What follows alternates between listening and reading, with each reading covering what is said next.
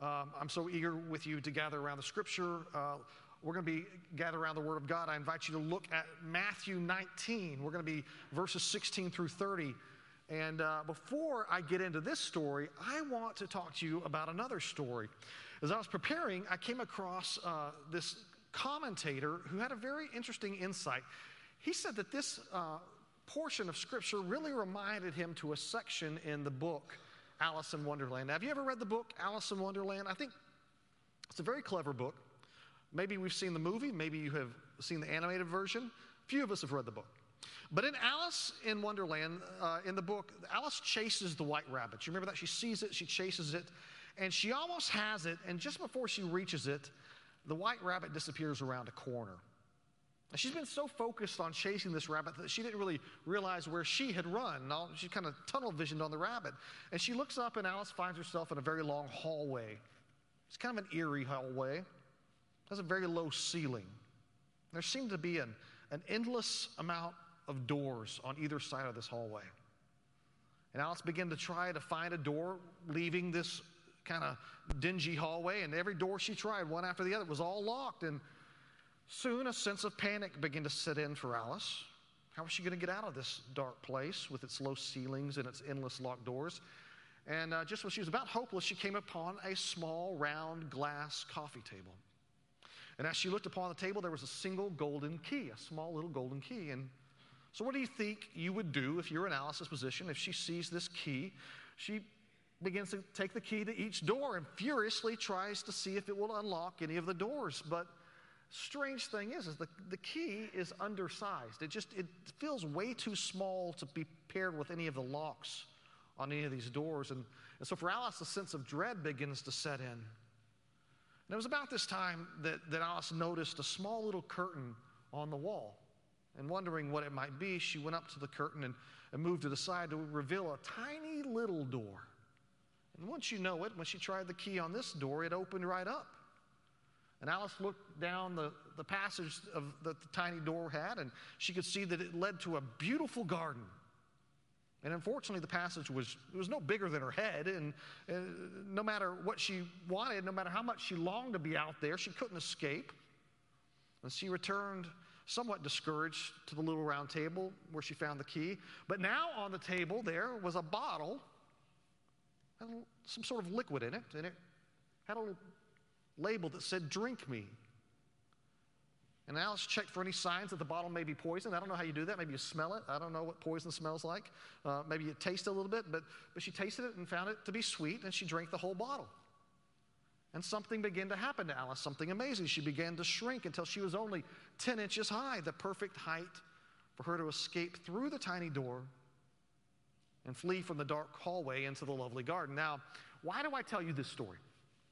I believe that it is an amazing illustration for our text today. I think it'll help you understand this encounter that Jesus has with a person here identified as a rich young man. I think this rich young man is a man who finds himself stuck, like Alice was in the hallway. He's lost, if you will. And he can't find a way to get where he needs to go. And so I think you might just hear this story today, and you might just see yourself in the same situation. You know where you want to go, you just can't fit through the doorway. Hopefully this will all make sense as we unfold our scripture together. We're going to be reading from Matthew 19, 16 through 30. I invite you who are able to stand now in reverence of the Word of God read. Before we read together, let's pause and have a moment of prayer. Father, you are good, and you give to us many a good gift. And today we read from your scripture, which is in of itself a great gift for us. I pray now that you would give us another gift, that you would give to us the gift of understanding that comes by your Holy Spirit, that we might understand what Jesus is revealing to us. We pray this in his name. And all the church said, amen. All right, we begin the 16th verse. Read with me. And behold, a man came up to him saying, "Teacher, what good deed must I do to have eternal life?" And he said to him, "Why do you ask me about what is good? There is only one who is good. If you would enter life, keep the commandments."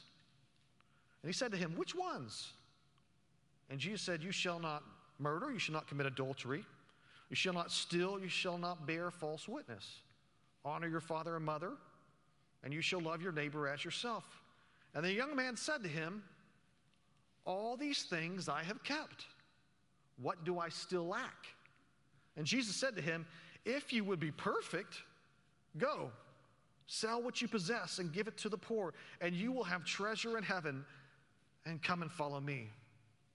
When the young man heard this, he went away sorrowful, for he had great possessions. And Jesus said to his disciples, truly, I say to you, only with difficulty will a rich person enter the kingdom of heaven. Again, I tell you, it is easier for a camel to go through the eye of a needle than for a rich person to enter the kingdom of God.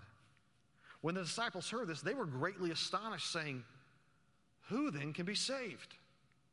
But Jesus looked at them and said, with man it is impossible, but with God all things are possible. Then Peter said in reply, see, we have left everything and followed you. What then will we have? Jesus said to them, truly I say to you, in the new world, when the Son of Man will sit on his glorious throne, you who have followed me will also sit on 12 thrones, judging the 12 tribes of Israel. And everyone who has left houses or brothers or sisters or fathers or mothers or children or lands for my name's sake will receive 100-fold and will inherit eternal life. But many who are first will be last, and the last will be first. Church, the grass may wither and the flowers may fade, but the word of our Lord will stand forever, and this is the word of our God.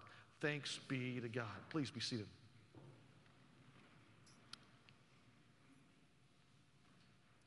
Let's see if we can work our way through this text beginning in verse 16. And behold, a man came to Jesus saying, teacher, what good deed must I do to have eternal life? It's a very interesting and telling question. This man is concerned, obviously, by the nature of the question. He's concerned about his own death. Specifically, he's probably, you can tell it here, he's concerned about what happens after his death. Have any of you ever been concerned about your death and what happens after your death? This man was a Jew. He had grown up with Jewish parents, and he had heard about heaven and everlasting life. And so now he comes to Jesus to find out what he must do to earn that. Teacher, what good deed must I do to have everlasting life? It's great that he comes to Jesus with his question. That's a good thing. But his question exposes that this man does not understand. He's focused on good deeds. He's focused on living forever. What he doesn't realize is that all people will be resurrected. Did you know this? That at the end of days, when Christ returns, all will be resurrected and all people will live forever. But where you spend eternity is truly what's at stake. Our hope is that when we are resurrected, we will be in glory with Jesus.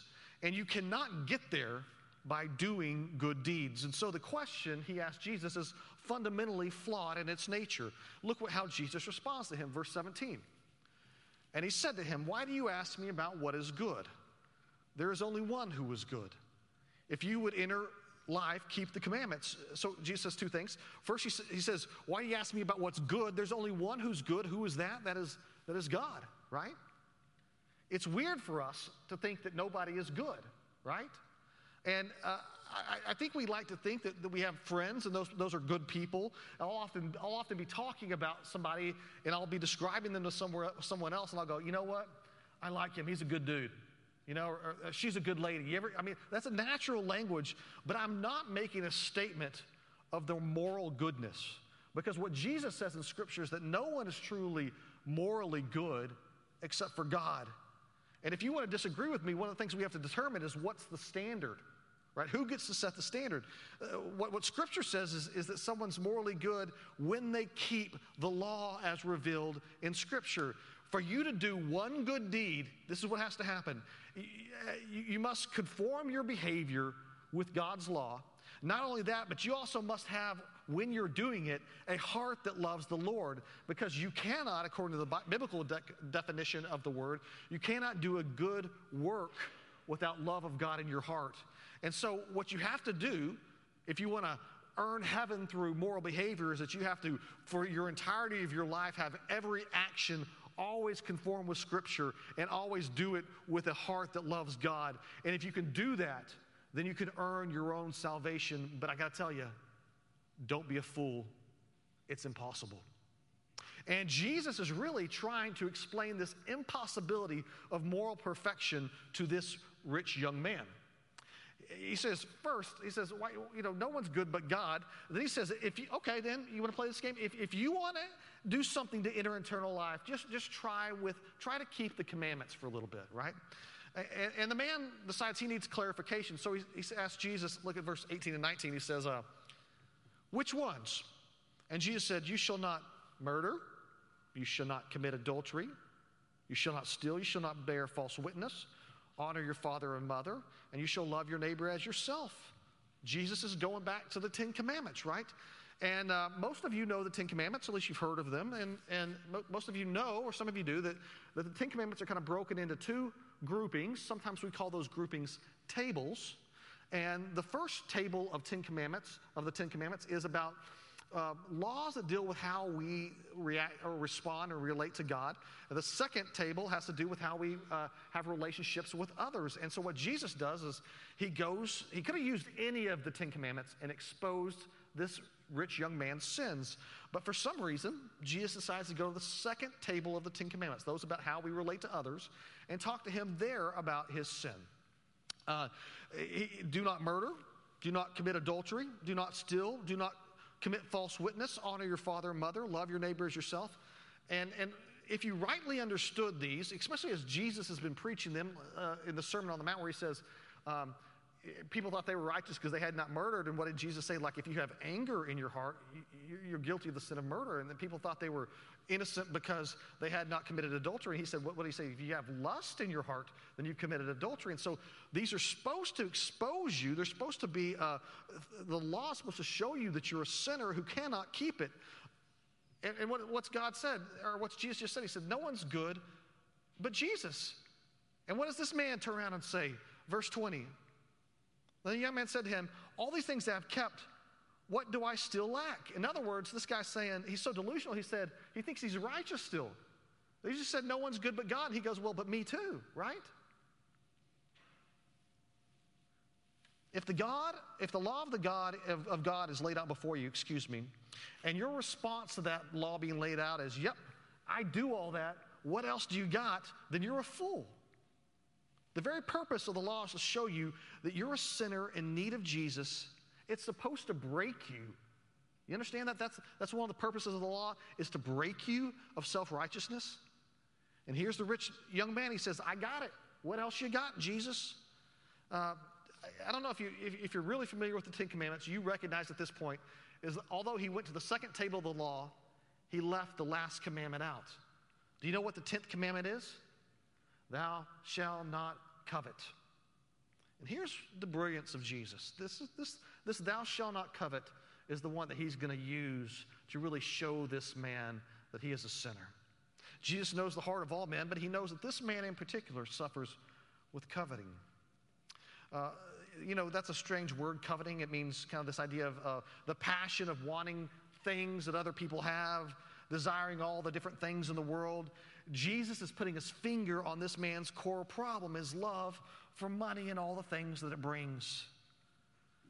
The man says, basically, yeah, I've kept all those laws. What else you got? And what does Jesus say to him? You know what else I've got? Thou shalt not covet. Look at this, verse 21. And Jesus said to him, okay, if you would be perfect, go, sell what you possess and give it to the poor, and you will have treasure in heaven, and then come, follow me. If you would be perfect, sell it, get rid of it, give it to the poor, and come and follow me. Sell it all. So the questions that we need to deal with are what are the standards for entering the kingdom of heaven? It's moral perfection as defined by the law. How do you handle a man who comes to you and mistakenly thinks he has moral perfection if you're Jesus?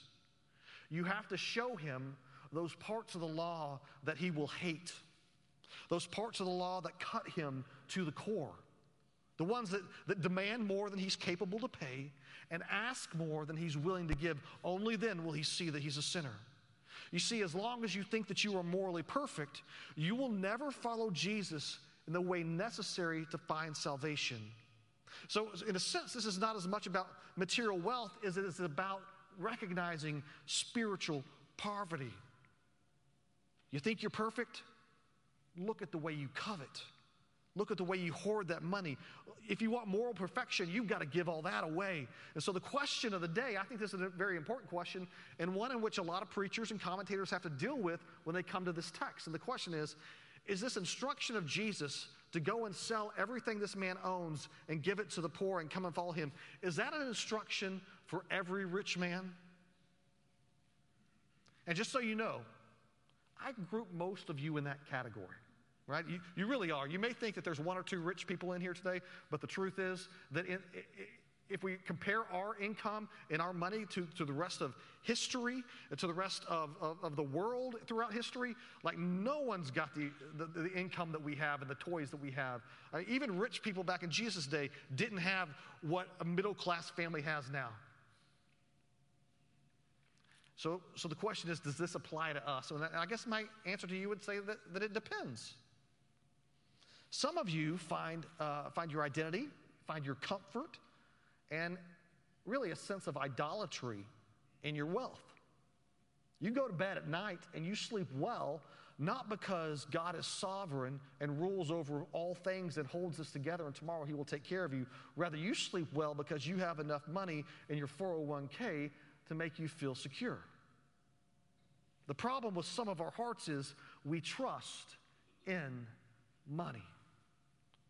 You know, somewhere after the Civil War, some faithful Christians trying to do good started to place a little reminder on the money because they knew that this was the nature of our hearts. Like they want to put a little reminder on our money, a little statement which is now irrelevant to most of the country.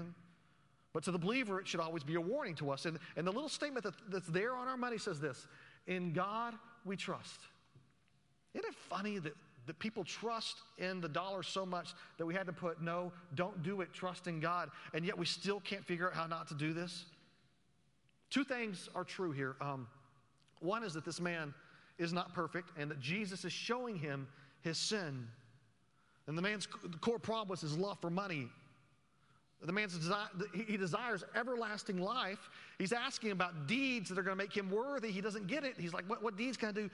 And Jesus has to show him the impossibility of his request. And here's where the comparison to Alice in Wonderland comes in a little bit, right? You see, this rich young man is like our illustration in that he keeps running around with that little key that won't unlock any of the doors. Good deeds. They won't get him anywhere. They just don't seem to unlock any of the doors. They're too small for the locks that keep him out. The only key that will work is total, complete, moral perfection, which he doesn't have, you don't have, and I don't have. Look at verse 22 through 25. Read it with me. When the young man heard this, he went away sorrowful, for he had great possessions. And Jesus said to his disciples, truly I say to you, only with difficulty will a rich person enter the kingdom of heaven. Again, I tell you, it's easier for a camel to go through the eye of the needle than for a rich person to enter the kingdom of God. When the disciples heard this, they were greatly astonished, saying, who then can be saved? Why does the rich man go away sorrowful? Well, it's because he sees his wealth is more precious than the kingdom of heaven. And Jesus, in turn, he turns to his disciples after he leaves, and it's time to teach again. Jesus is going to teach his disciples, and he's going to use hyperbole. Now, let me answer a question first. I think there's a often used sermon illustration that suggests that there is a gate in Jerusalem called the Eye of the Needle, and they kind of tell this story where there was a camel. They bring a camel in, and the camel has to kneel to go through it. And it's a wonderful illustration, other than the fact that we can find no historical fact that any of it's true, right? But other than that, it's beautiful, right? Just probably not historically accurate. It's more probable that Jesus is using hyperbole here. What's the biggest animal he could think of in the region? Probably camel. What's the smallest opening he could think of that would be ironic? The eye of a needle. So what does Jesus say? Does he say, man, it is impossible, will never happen for a camel to go through the eye of the needle? No, he says it's with great difficulty, right? The idea is that if you're rich, you have such a temptation to place your trust in not the Lord, but in money. But I need to say something else here. Is money, is richness, is that inherently sinful? And is being poor, is that in some way an act of righteousness? Because I think that's what some people fall into the trap of thinking, that to be rich is to be unrighteous and to be poor is to be righteous. Well, I want to suggest to you it's just not that black and white in the Word of God. Think about it.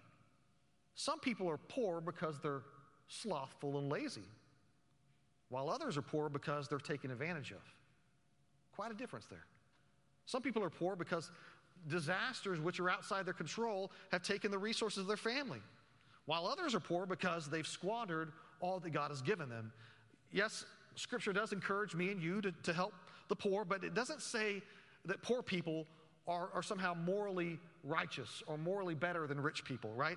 In the same way, if we were to talk about rich people, we would say that people are rich for a lot of different reasons, right? Some people are rich because they are industrious and they're hardworking, while others are rich because they are crooked and they have stolen and taken advantage of people. Some people are rich because they are thrifty and save, and some people are rich because they've received an inheritance. But richness itself is not a moral deficiency. You know, a guy that I like to read a lot, and I quote a lot to you probably, is Dr. R.C. Sproul, and he says something like this: the Bible has nothing but approval for industry, productivity, and stewardship. Right? These are good things. They're actually virtues that carry with them the blessing of God. But if you are rich, and many of you are, just know that, you have some unique challenges. Now listen, this is the best way I can explain this. I'm not even sure it's a good way, but I'm going to try it. The best way I can explain this is to think about what it must be like to be born crazy attractive. Like crazy handsome, right?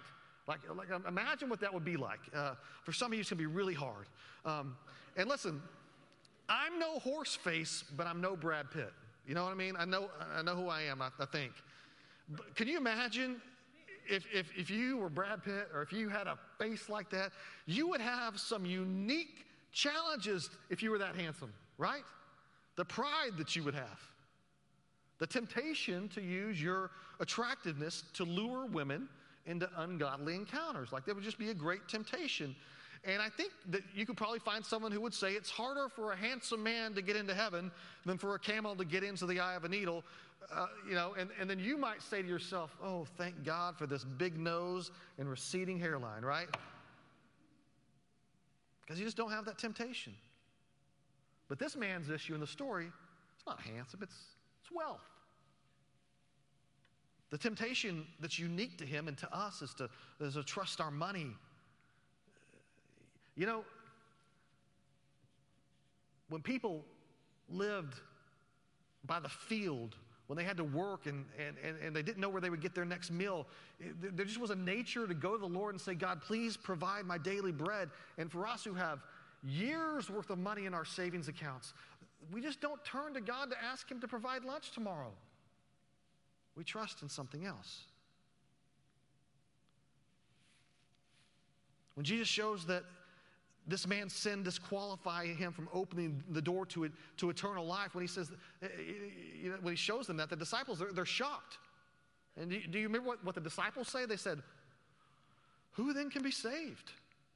If moral perfection is the standard, we're all doomed. Peter is a hothead, right? Thomas is a doubter. Even the disciples realize that they don't, like Alice, they don't have the key to open the door to eternal life. Who can be saved? Look at verse 26. This is what Jesus says. But Jesus looked at them and said, with man, this is impossible. But with God, all things are possible. You see, man by his righteousness cannot open the door to eternal life. Jesus says it's impossible. Why? Because we don't have moral perfection. Scripture says we've all sinned and fall short of the glory of God. The key to opening the door of eternal life, that key that you're looking for, it's moral perfection. You have to get to the place where you realize you are too big to enter the tiny door. It's impossible. So what is the magic elixir that makes it so that we can go through the tiny door into the kingdom of God. It's funny to think about that tiny door. You know why that makes such a good illustration is because in Matthew 7 he says this, small is the gate and narrow is the road that leads to life, and only few find it. And Peter, he's talking to the Lord, and in verse 27 he says, look at that with me. He says, Peter said in reply, Lord, see, we've left everything and followed you. What then are we going to have? Do you see what Peter's saying? I hope you do, because it's really beautiful. He's saying we've believed in you. We've given up everything in our lives that gets in the way of following you. And there are plenty of things in your life that get in the way of following the Lord. And he's saying we've left all that hinders behind. And I don't know if you see what this is, but I see what it is. It's the parable of great value, of the pearl of great value. You know the parable of the pearl of great value? It's Matthew 13, 45 and 46. Look what it says. Again, the kingdom of heaven is like a merchant in search of fine pearls, who on finding one pearl of great value, went and sold all that he had, and he bought it. This is true faith. This is what happens when the Spirit works in you. True saving faith means you put everything behind you and you trust in Jesus, and that you allow nothing to impede your obedience to Christ. And if you remember what he's been saying in Matthew, he says, like, if your eye causes you to sin, what do? You gouge it out. And if your hand causes you to sin, what do? You cut it off. And if your wealth causes you to sin, what do? You give it away. Because you found the pearl of great value. What is the pearl? Man, it is Jesus Christ. How beautiful he is. He is God incarnate. He is the Son of God. He is the unblemished Lamb. Friends, let your hearts linger upon worshiping Christ this morning. Everything else fails in comparison to the value of Christ. The great end of our preaching and what we do when we worship Christ is, when our songs, we know that the chief end is the worship of Christ. Do you know that also in preaching, the chief end, and listening to sermons, the chief end is saying, glory be to you, Christ. You're all worthy of all things. And so in conclusion, what does Jesus say back to Peter? And Peter says, we've left it all behind. We followed you. What does Jesus say? Look at verses 28 and 29. Jesus said to them, truly I say to you, in the new world, the heavens and the new earth, when the Son of Man will sit on his glorious throne, you who have followed me will also sit on 12 thrones, judging the 12 tribes of Israel. That there is some rule of the disciples along with Jesus. And everyone who has left houses or brothers or sisters or fathers or mothers or children or lands for my name's sake will receive 100-fold and will inherit eternal life. This sermon, this section, it started with a question from a rich man. Remember that question? What deeds will get me eternal life? And it ended here with this response to the disciples. Everyone who's left houses or family or lands for my sake will inherit eternal life. And you might be thinking to yourself, like, that sounds like deeds too, but I want to suggest to you that that's not. That's faith. It's the outcome of faith. Those who have put off all that hinders and have trusted in Christ alone find salvation. The only key that opens the door is moral perfection.